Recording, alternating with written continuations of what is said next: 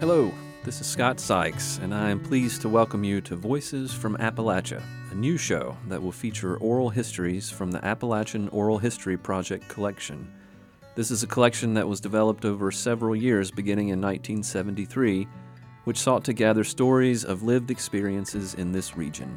And I look forward to sharing many of those oral histories with you and to talking with community members and students about what we can learn and know about life here in this region as we listen to Voices from Appalachia.